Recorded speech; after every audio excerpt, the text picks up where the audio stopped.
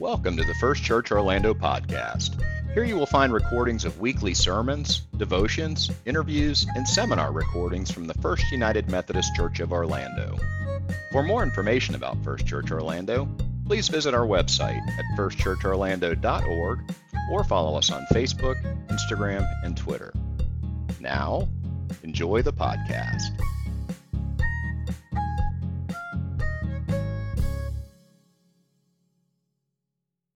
Hear now these words from the book of Acts.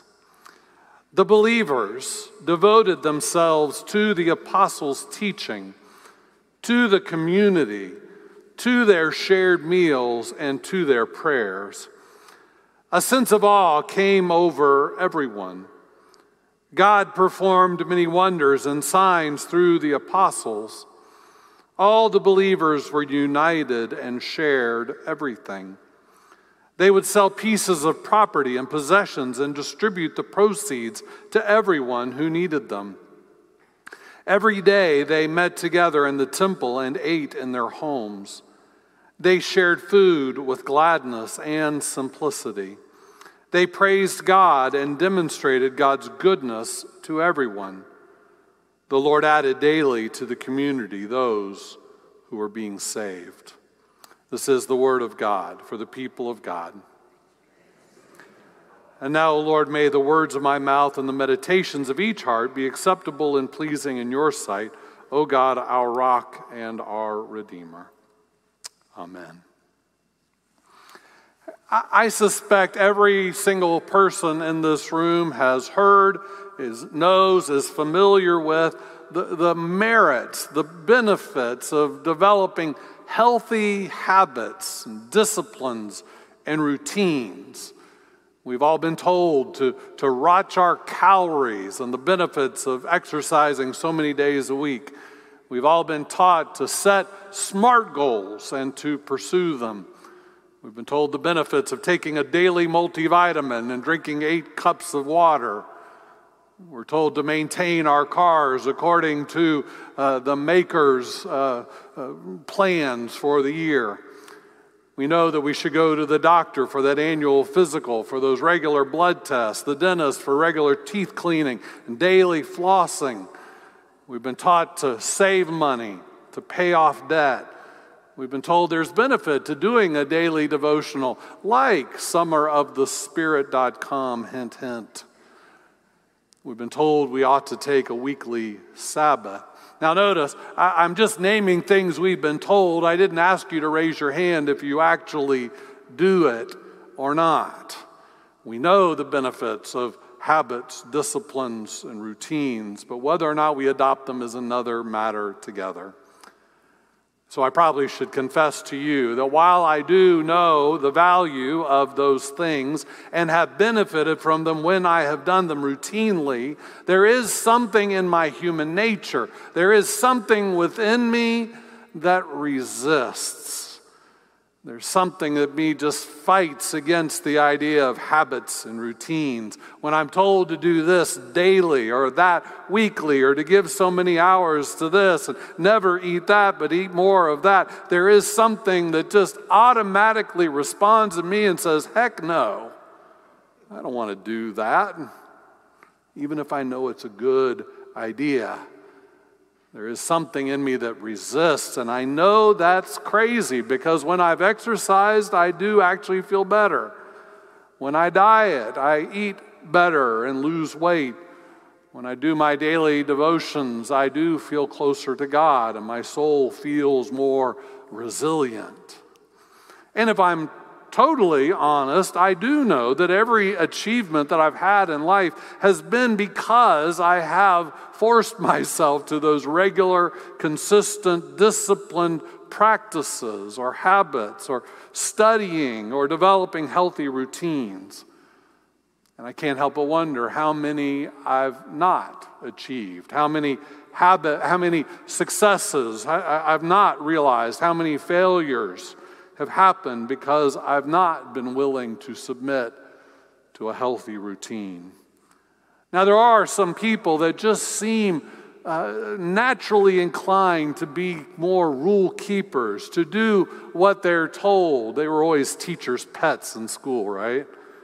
When the doctor says diet, they diet. When the dentist says floss, they floss. If they're told to take a vitamin, they take it daily. When the financial advisors suggest saving this much or investing this much or cutting this expense, they do it. When the state says, here are the rules for driving and the speed limit you're not to exceed, they have no issues. Some of us are not so fortunate. We find rules more burdensome, routines more boring, disciplines constraining.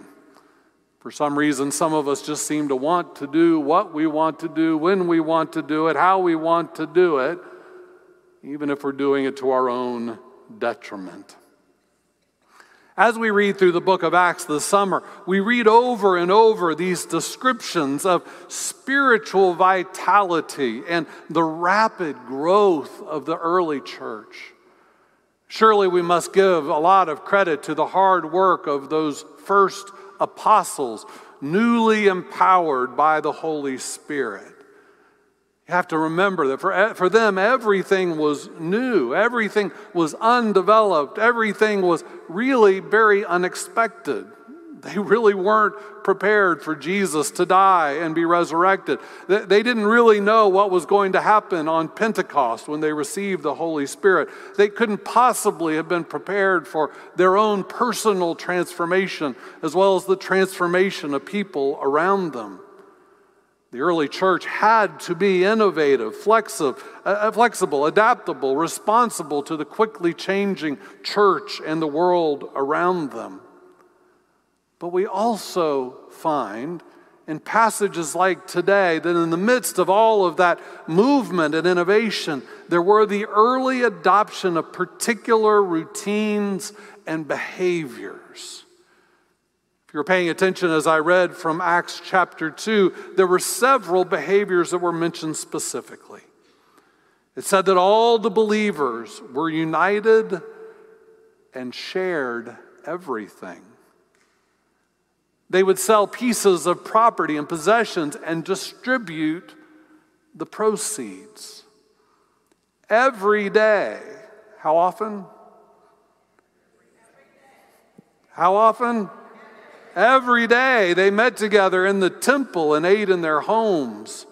They shared food with gladness and simplicity. They praised God and demonstrated God's goodness to everyone. As a response to what the Holy Spirit was doing in their midst, they adopted basically three behaviors. One, the radical redistribution of wealth. They shared everything with one another. Two, they gathered, how often? Daily in the temple and in homes for worship, for prayer, for discipleship, for meals, for fellowship. And three, they served substantially, demonstrably in Jesus' name. My favorite seminary professor, Willie Jennings, taught on this particular passage, saying, people caught up in the love of God not only began to give thanks for their daily bread, but daily offered to God whatever they had that might speak that gracious love to others. They gave thanks and they gave it away. As you read through the book of Acts, and particularly this description of the early church in Acts chapter 2, I wonder, how would you compare that to the modern day church of America? How similar or dissimilar is church today to the early days of the Spirit-led, Spirit-filled church? It says that they met together daily. Surveys suggest that now in America, the average churchgoer goes about once a month. That's now the norm. And most churches now, post-pandemic, if that's where we are worshiping about 50% of what churches were worshiping prior to the pandemic. It says they shared everything with one another. Surveys indicate that the average church giver today gives about $42 a week, which is about $2,100 annually. That's not bad. That's not chump change. Thank you if you give that much or more. But it does seem to fall short of sharing everything. Clearly, their newfound faith in Jesus Christ and living in the movement of the Holy Spirit was of highest priority. In fact, many of us can think back to times in our life, prior generations, where church was a much higher priority for more people. Most everybody we knew went to church. Most everybody who we knew who went to church went more frequently, were involved at a higher level. Can we admit that more modern Christians treat church a whole lot more casually than they did in the season of Acts 2? How do we expect to have a deep, dynamic, spirit-filled experience of God if we treat church so casually? Now, I need to say, I realize I'm preaching to the proverbial choir today. You're here. Thank you for that. Maybe you know someone who will need to hear this sermon. You can recommend the video or not, depending on how you feel about it. Now, here's an irony. When I hear lots of people talk about life in the Spirit, the movement of the Holy Spirit, they seem to associate the Holy Spirit with spontaneity. That the Spirit moves when the Spirit wants to move, and we better get on board. We know that passage from the Gospel of John where Jesus said, the Spirit is like a wind that blows and you don't know where it's coming from or where it's going. Well, all of that is true, but when did we get the idea that somehow that kind of spontaneity is an opposite to preparing and planning? I can't tell you how many well-intentioned Christians through the years have said to me, Pastor Vance, you don't need to spend so much time preparing your sermons. Just get in the pulpit and let the Spirit speak. I disagree. Where did we get the idea that the Holy Spirit somehow is averse to planning and to discipline? It just seems like a spiritualized excuse for sloppy preparation. Now, much of what happened in the book of Acts did happen unexpectedly, and we ought to live with that same sense of healthy, unexpected expectation of the Spirit today. But throughout the book of Acts and beyond, encounters with the living Holy Spirit of God often led to lives that were more disciplined, to routines that were life-giving, not in a legalistic kind of way, but in a way that led to greater vitality. Some of you may know the business classic, the book Good to Great by Jim Collins. There's an interesting quote in that book. He says, good to great companies or organizations, including churches, good to great companies rinse their cottage cheese. Anybody rinse their cottage cheese? That's a weird behavior, by the way. I don't like cottage cheese. He came up with this idea based on a 6-time Ironman winner named Dave Scott, who in his work as a triathlete always rinsed his cottage cheese in order to eliminate some of the fat content. He was very careful about his diet. Now, nutritionists will tell you there is very little benefit to rinsing your cottage cheese, that the amount of fat that you get rid of is really negligible. But Jim Collins' point is that it didn't have anything to do with how much fat he did or didn't eat. It had to do with his attention to the small things. His commitment to the small things is what made him a great triathlete. He says great organizations, anybody that wants to achieve something of greatness needs to pay attention to the small things. Last week I saw an interview on TV with Kevin Durant. Do you know Kevin Durant? Basketball player, plays for the Brooklyn Nets. He is an exceptional basketball player. He's won 2 NBA championships. He's been the NBA MVP 2 finals MVP awards, 2 NBA All-Star Game MVP awards, 4 NBA scoring titles, NBA Rookie of the Year award, 12-time NBA All-Star, and 3 Olympic gold medals. Not bad. He's just getting started, right? What struck me during this interview was that he said during the off season, he can get out of shape in just 3 weeks. Isn't that something? Wouldn't you think, off season, take a little break. But he said, if I want to be MVP, if I want to win championships, I have to stay in top shape as a basketball player year-round, in season and out of season. Or perhaps you know the book Outliers, the story of success by Malcolm Gladwell. In it, he says those who achieve a high level of excellence, mastery in any field, from music to business to the arts, whatever it might be, requires on average 10,000 hours of practice before achieving greatness. This has been true, included in the spiritual realm. Every major move of the Spirit has been accompanied by higher degrees of spiritual discipline. In fact, that's how Methodists got our name.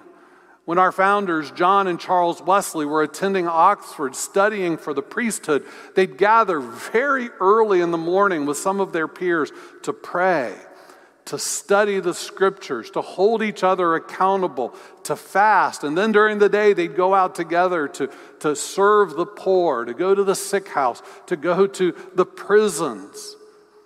Their less disciplined classmates started making fun of them. They started calling them Methodists because they were so methodical in their spirituality. It was a term of derision that later was adopted.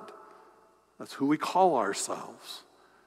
When the Methodist movement really took up steam, it was characterized very much like the same things we find in Acts chapter 2. Frequent gatherings throughout the week for worship, learning, accountability. Regular, several times a week, gathering to observe the Lord's Supper. Daily personal prayer and study. Regular generosity, service to the poor, and lives that were being transformed. Methodists worked particularly among the poorest of the poor, among whom drunkenness and gambling were epidemic-type problems. But as Methodists took on more disciplined lives, they gave up their gambling and drunkenness. And sociologists believe that the development of the middle class in England was very much in large part due to Methodists, who lived more methodical lives and rose from some of their brokenness. I found this week a quote by an early Methodist preacher named Robert Miller, who was talking about meeting John Wesley earlier in his life. And it goes like this. The first time I had the pleasure of being in company with John Wesley was in the year 1783. I asked him what must be done to keep Methodism alive when he was dead, to which he immediately answered, the Methodists must take heed of their doctrine, their experience, their practice, and their discipline. If they attend to their doctrines only, they will make people antinomians. Write that down, Google it when you get home, antinomians.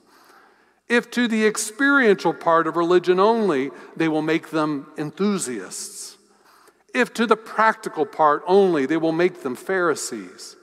And if they do not attend to their discipline, they will be like persons who bestow much pains in cultivating their garden, but put no fence around it to save it from the wild boar of the forest. Did you catch that? He's saying that undisciplined spiritual living is like planting a garden without putting a fence around it and just letting the wild pigs come and eat and root around.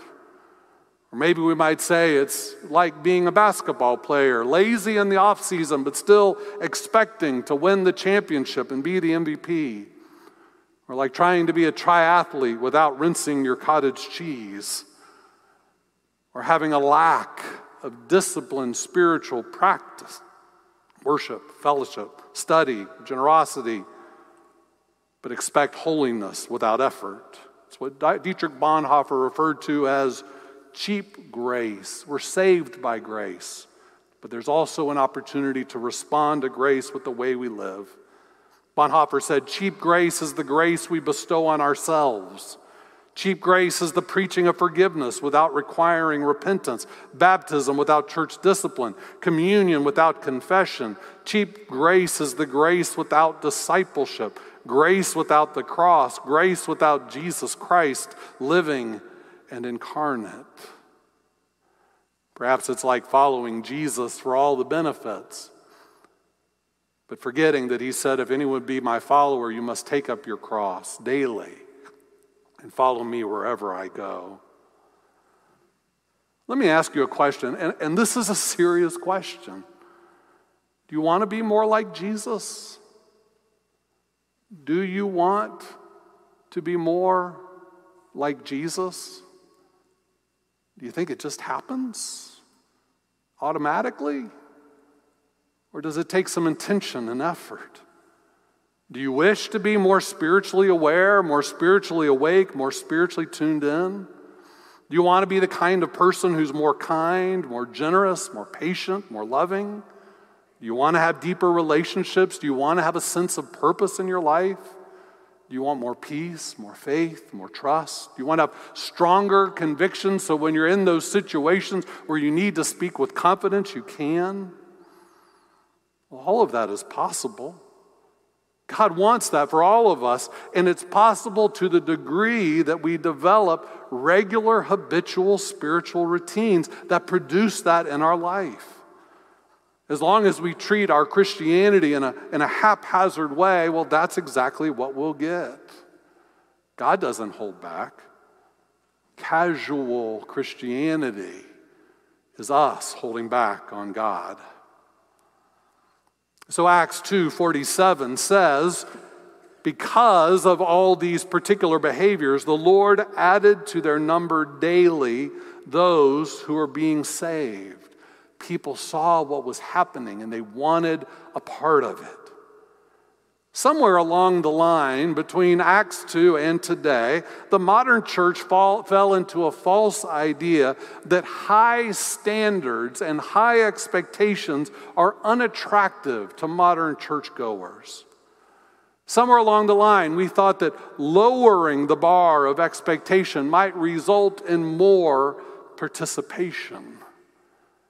But the opposite has actually been the case.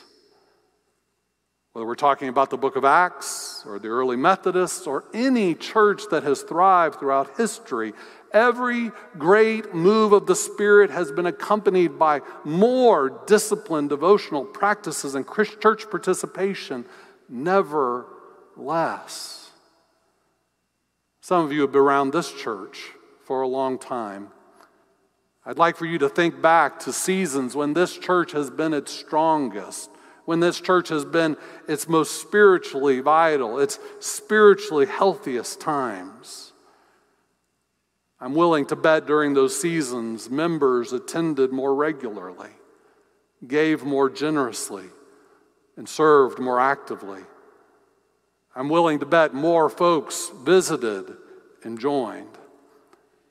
That's the First United Methodist Church of Orlando that I joined back in August of 1989. That's the first church that I long to lead into the future. And so I close with these words of our founder, John Wesley, in hopes that they might still be true today.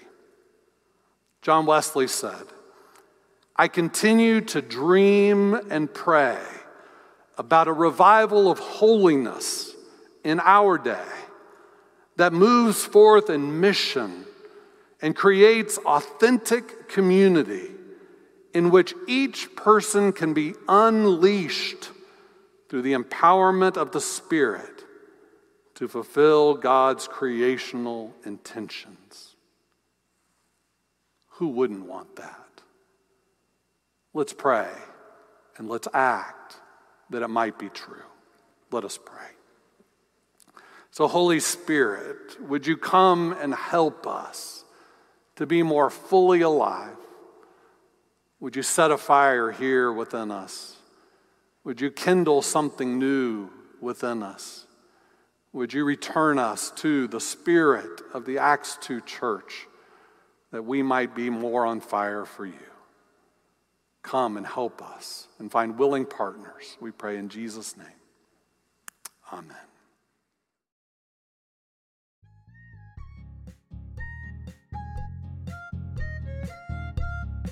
We hope you enjoyed the podcast and that you will listen again in the future. If you enjoyed today's message, we hope you'll subscribe to our podcast on your favorite platform and share it with others on social media. For more information about First Church Orlando, please visit our website at firstchurchorlando.org or follow us on Facebook, Instagram, and Twitter.